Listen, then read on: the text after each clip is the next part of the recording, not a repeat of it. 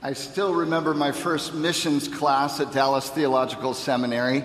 Krista and I had been traveling around on syllabus day at our beginning of the semester, getting all of our assignments and to-do lists, and we were feeling very stressed. We'd been through a lot of different classes.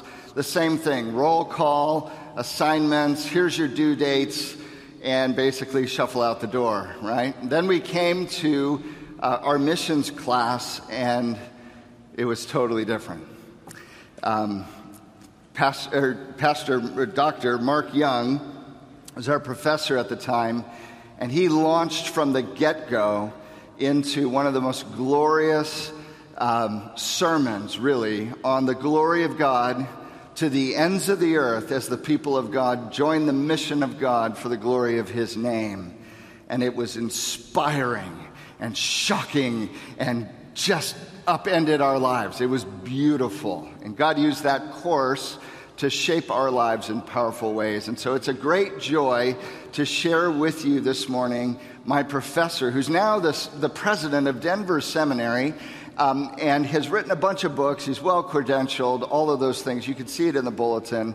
But one of the things that matters to our story here at the Moody Church is he was the one who initially gave my name to the search group 5 years ago or whatever when this whole thing started. So you can blame him for everything that's happened since. So anyway, we're going to invite Dr. Mark Young. He's married to his wife Priscilla. They have, for over 40 years, they have 3 children, 7 grandchildren. They've got 1 on the way this fall. And would you give a big Moody Church welcome to my friend, Dr. Mark Young. Thank you, brother. Thank you, brother. Blessings on you. By the way, the 1 on the way is a grandchild. Just make sure we're all on the same page. The author of 3 John reflected this. He said this: I have no greater joy than to hear that my children are walking in the truth. And I would say to you that as an educator, that is absolutely the greatest joy that we have.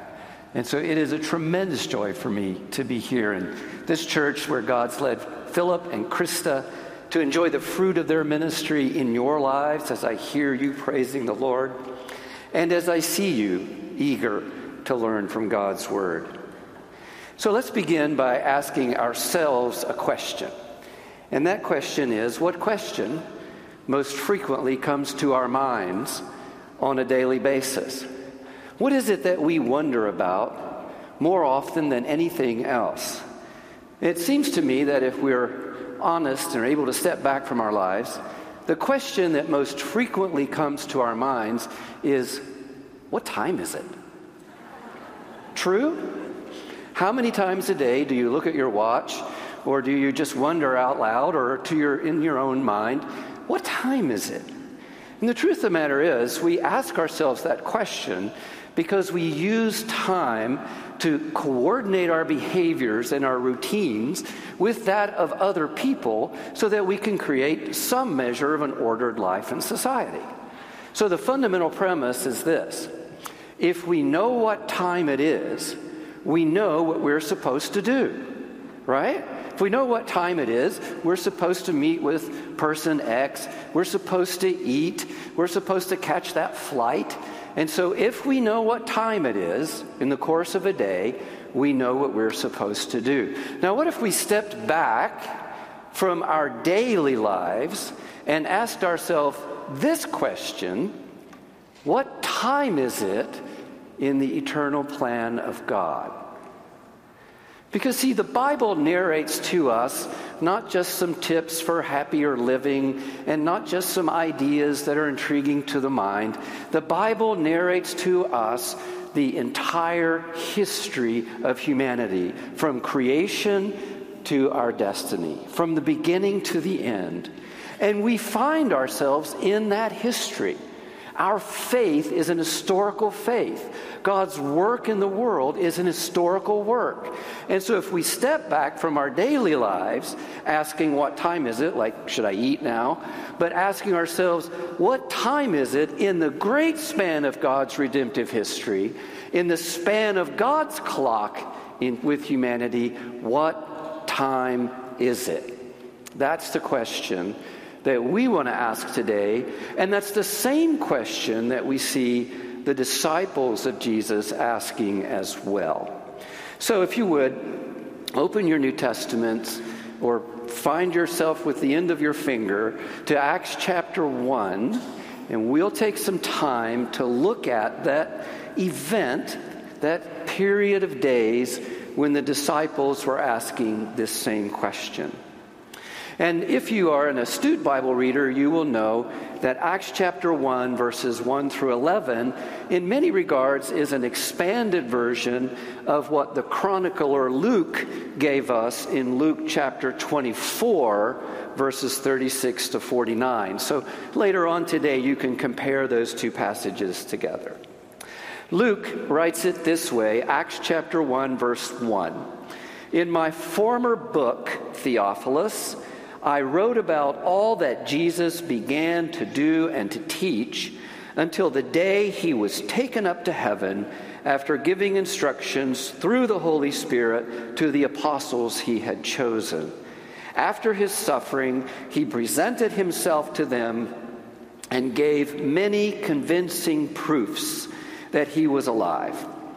He appeared to them over a period of 40 days and spoke about the kingdom of God. So let's step back from those words for a moment and perhaps try to enter into the experience of Jesus' disciples. They had begun just about 47 or 50 days before that, a period of time in which their emotions had reached heights and fallen to depths and was now kind of headed back up this way. I don't know about you, but I've resolved to never again subject myself to a roller coaster. You know what it's like. You get in one of those little wooden cars and someone who doesn't yet have their driver's license slams a bar down on your knees and you're supposed to feel safe. And then you start a little bit of a down ramp, and then you get to that first big hill on the roller coaster, and you go up, up, up, and I guarantee you, if someone had monitors on me, my pupils are dilated, my breathing is shallow, my pulse is up, you're up to the top of the hill, and then you plunge into darkness and despair. That was exactly the experience of the disciples. They had come into Jerusalem with Jesus. There was an announcement that, yes, Hosanna, the Lord had come. There was this time together, and then he was dead. And a tomb, a stone, hid him from them. I don't think we can ever fully appreciate the depths of despair that the disciples found themselves in after he was dead. And then some women who were the bravest, the ones who were willing to go to the tomb that Sunday morning, came back and told the disciples that he was alive. Of course, they had to find out for themselves, and John tells us that John and Peter ran to the tomb, and John in passing tells us that he got there first, and they find out that yes, he's risen from the dead. He's not there. And then they have this period of time when they're together with him, and Luke tells us that during that time, he gave them many convincing proofs that he was alive. And at the end of Luke's gospel, Luke tells us that they thought Jesus was a ghost, the resurrected Jesus. So he gives them many convincing proofs. The language there from the legal system is evidence that cannot be denied. It wasn't like they were sitting in the room and one of the disciples says, oh, over there in that smoke, I think I see Jesus. Or, oh, in that mold pattern on the wall, I think I see Jesus. No, he was with them. He invited them to touch him. One of the most intimate moments in all of Scripture. He ate with them, and he spoke with them for a period of 40 days. And what did they talk about? Well, clearly this wasn't a group of people over 60 because they didn't talk about their pains and their medication. They didn't even talk about the bears. They talk about, he spoke with them about the kingdom of God. Oh, the kingdom of God. The kingdom of God. In Luke chapter 24, we read that during this period of time, Jesus opened the scriptures and explained to them how he was the fulfillment of the plan of God. And all of that fulfillment is wrapped up in this phrase, the kingdom of God. This was a phrase that those who had grown up as Jewish people, they recognized immediately. This was what God had promised, the kingdom of God. It's unfortunate that in the church we've spent too many days and too many words arguing about the nature of this kingdom and when it's going to happen and how many days or years it's going to be. All of that, by the way, is a distraction. The fundamental issue in the kingdom of God is this. When the kingdom of God is fully realized, everything that's wrong in the world will be made right. And everything that's broken in the world will be made whole. And everything that's ugly in the world will be made beautiful when God reigns in all of his glory. All the wrong stuff in the world, all the injustice in the world will be made right. And all the brokenness in the world that we experience on a daily basis and see in the lives of others, all that brokenness will be made whole. And all the ugliness in the world will be turned into this beautiful experience of the presence of God. Read about it in Revelation chapter 21. That's what the kingdom of God was about. Jesus spoke with them about how things were going to be right and things were going to be whole and things were going to be beautiful. And oh, did they long for that day. Did they long for that kingdom? They wanted it, just like you and I want it. Is there anyone here who doesn't want everything in the world to be made right and everything that's broken to be made whole and everything that's ugly to be made beautiful? Is there anybody here who doesn't want that? We yearn for that. We wait for that. We ache for that. And so did the disciples. He spoke with them about the kingdom of God. Luke tells us in verse 4, on one occasion, while he was eating with them, he gave them this command. Do not leave Jerusalem, but wait for the gift my Father promised, which you have heard me speak about. For John baptized with water, but in a few days you will be baptized with the Holy Spirit. Clearly, those who had studied the Old Testament scriptures knew that the coming of Messiah, the establishment of the kingdom, was bracketed and framed by the giving of the Holy Spirit. Joel chapter 2 is probably the most powerful and clear prophecy related to the coming of the Spirit at the establishment of the kingdom. Then in verse 6, they gathered around him, the disciples gathered around him, and they asked Jesus, Lord, are you at this time going to restore the kingdom to Israel? My wife and I lived in Poland during the communist era, toward the end of it.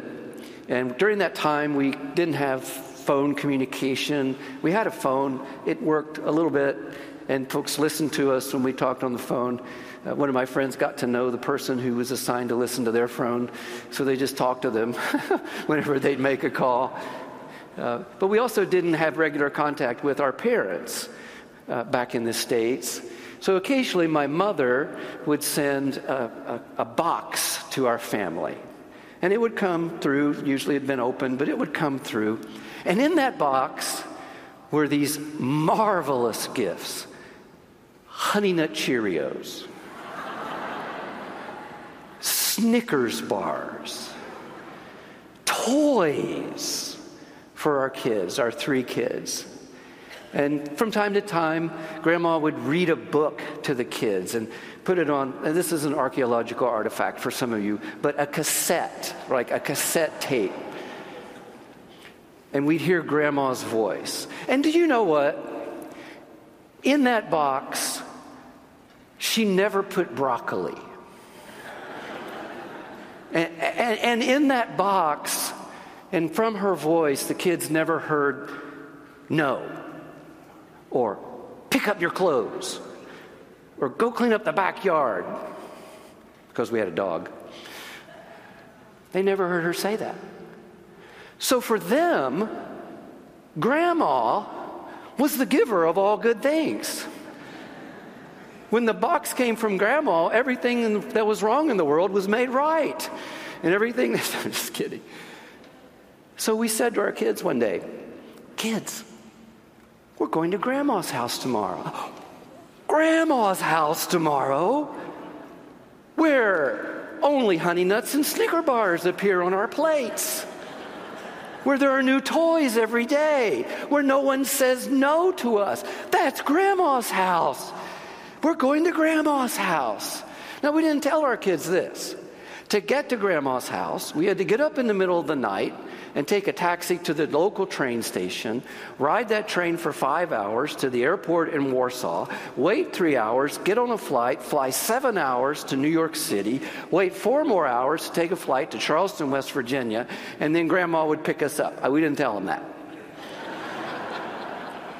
So the next morning we got up, we got everybody moving in the same direction. All of you parents know just how hard that can be with 3 children, a dog and a cat.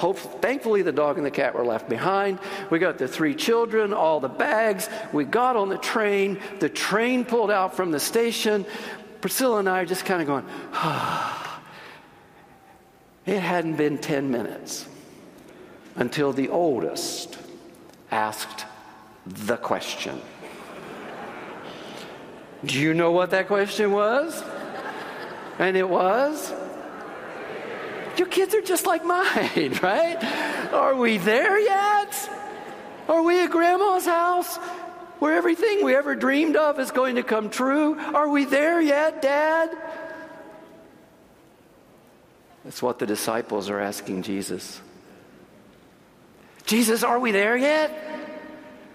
Is everything in the world about to be made right and whole and beautiful? Are we there yet? And Jesus' answer to the disciples, I'm afraid, was perhaps as unsatisfying as my answer to our kids. He says to them in verse 7, it's not for you to know the times or dates the Father has set by his own authority. He's already told them this. They've asked him about when he will come again. And he's already said only the Father knows when all of this will occur. It's not for you to know the times or dates the Father has set by his own authority. By the way, it's because of this verse that I've made a vow. I'm never, ever going to buy another prophecy book. It's not for us to know the times and dates. And anybody who tells you they do know, all they want your money. It's not for us to know. It's for the Father to know. But, he says to them, I have something better for you than knowing the times and the dates. But you will receive power when the Holy Spirit comes on you, and you will be my witnesses in Jerusalem and in all Judea and Samaria and to the ends of the earth. While you wait to get to Grandma's house, while you wait to see when everything that's wrong is made right and broken is made whole and ugly has been beautiful, while you wait for that, while you yearn for that, while you ache for that, you will receive power. And you will be my witnesses to the end of the earth. One of the ways I like to summarize this verse is simply with this little saying. What time is it, Jesus? It's time for the people of God, empowered by the Spirit of God, testify to the Son of God and fulfill the mission of God throughout all the earth. That's what time it is. Yes. That's what time it is.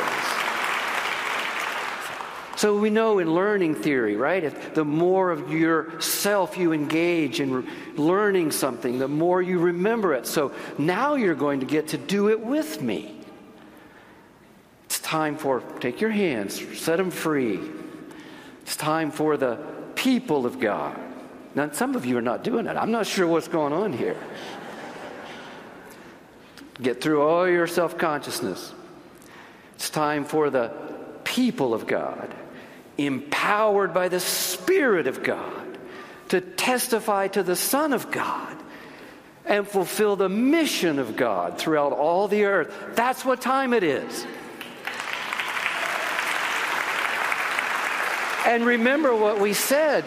If we know what time it is, we know what we are supposed to what? Do. That's what time it is in the plan of God. That's what time it is as we wait. We are empowered by the Spirit of God to testify to the Son throughout all the earth. And it's not just what we do, it's who we are. My dear brothers and sisters, this is a complicated world that we live in. The problems are complex.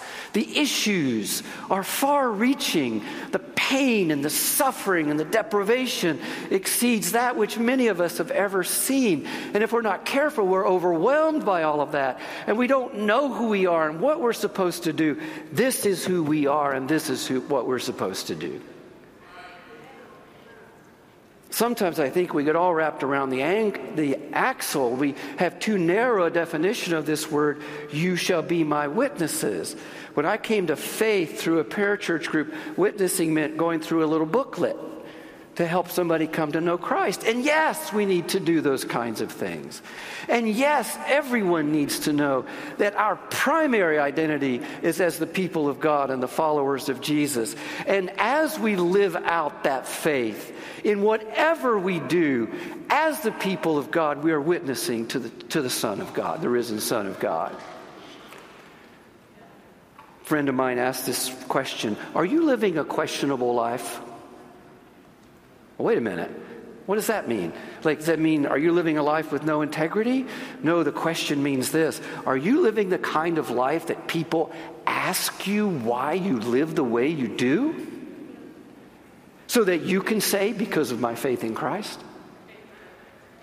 Witness means simply to make Jesus known. And yes, it's witnessing when we step into the lives of those who are in need. And yes, it's witnessing as followers of Jesus when we serve those who are grieving. And yes, it's witnessing as followers of Jesus when we're honest about those who have been sexually abused and we step into their lives in a proactive way. And yes, it's witnessing about Jesus when we as followers of Jesus come to reckon with our history as a nation and are willing to say there's been inequity and inequality, and we need to do something about that. Yes. Because whatever you say about Jesus, if you're not doing all those other things, it simply won't matter to those you talk to. Unless our lives are buttressing that which we say about the Son of God, our testimony is empty. That's what time it is, church. It's time for us to be honest. It's time for us to be bold. It's time for us to recognize that the fundamental movement of God is toward those who need Him the most. That's who we are, and that's what we're supposed to do. You know, the next verse here, just one that catches me off guard. Verse 9. After he said this, he was taken up before their very eyes, and a cloud hid him from their sight. Does that strike you as odd?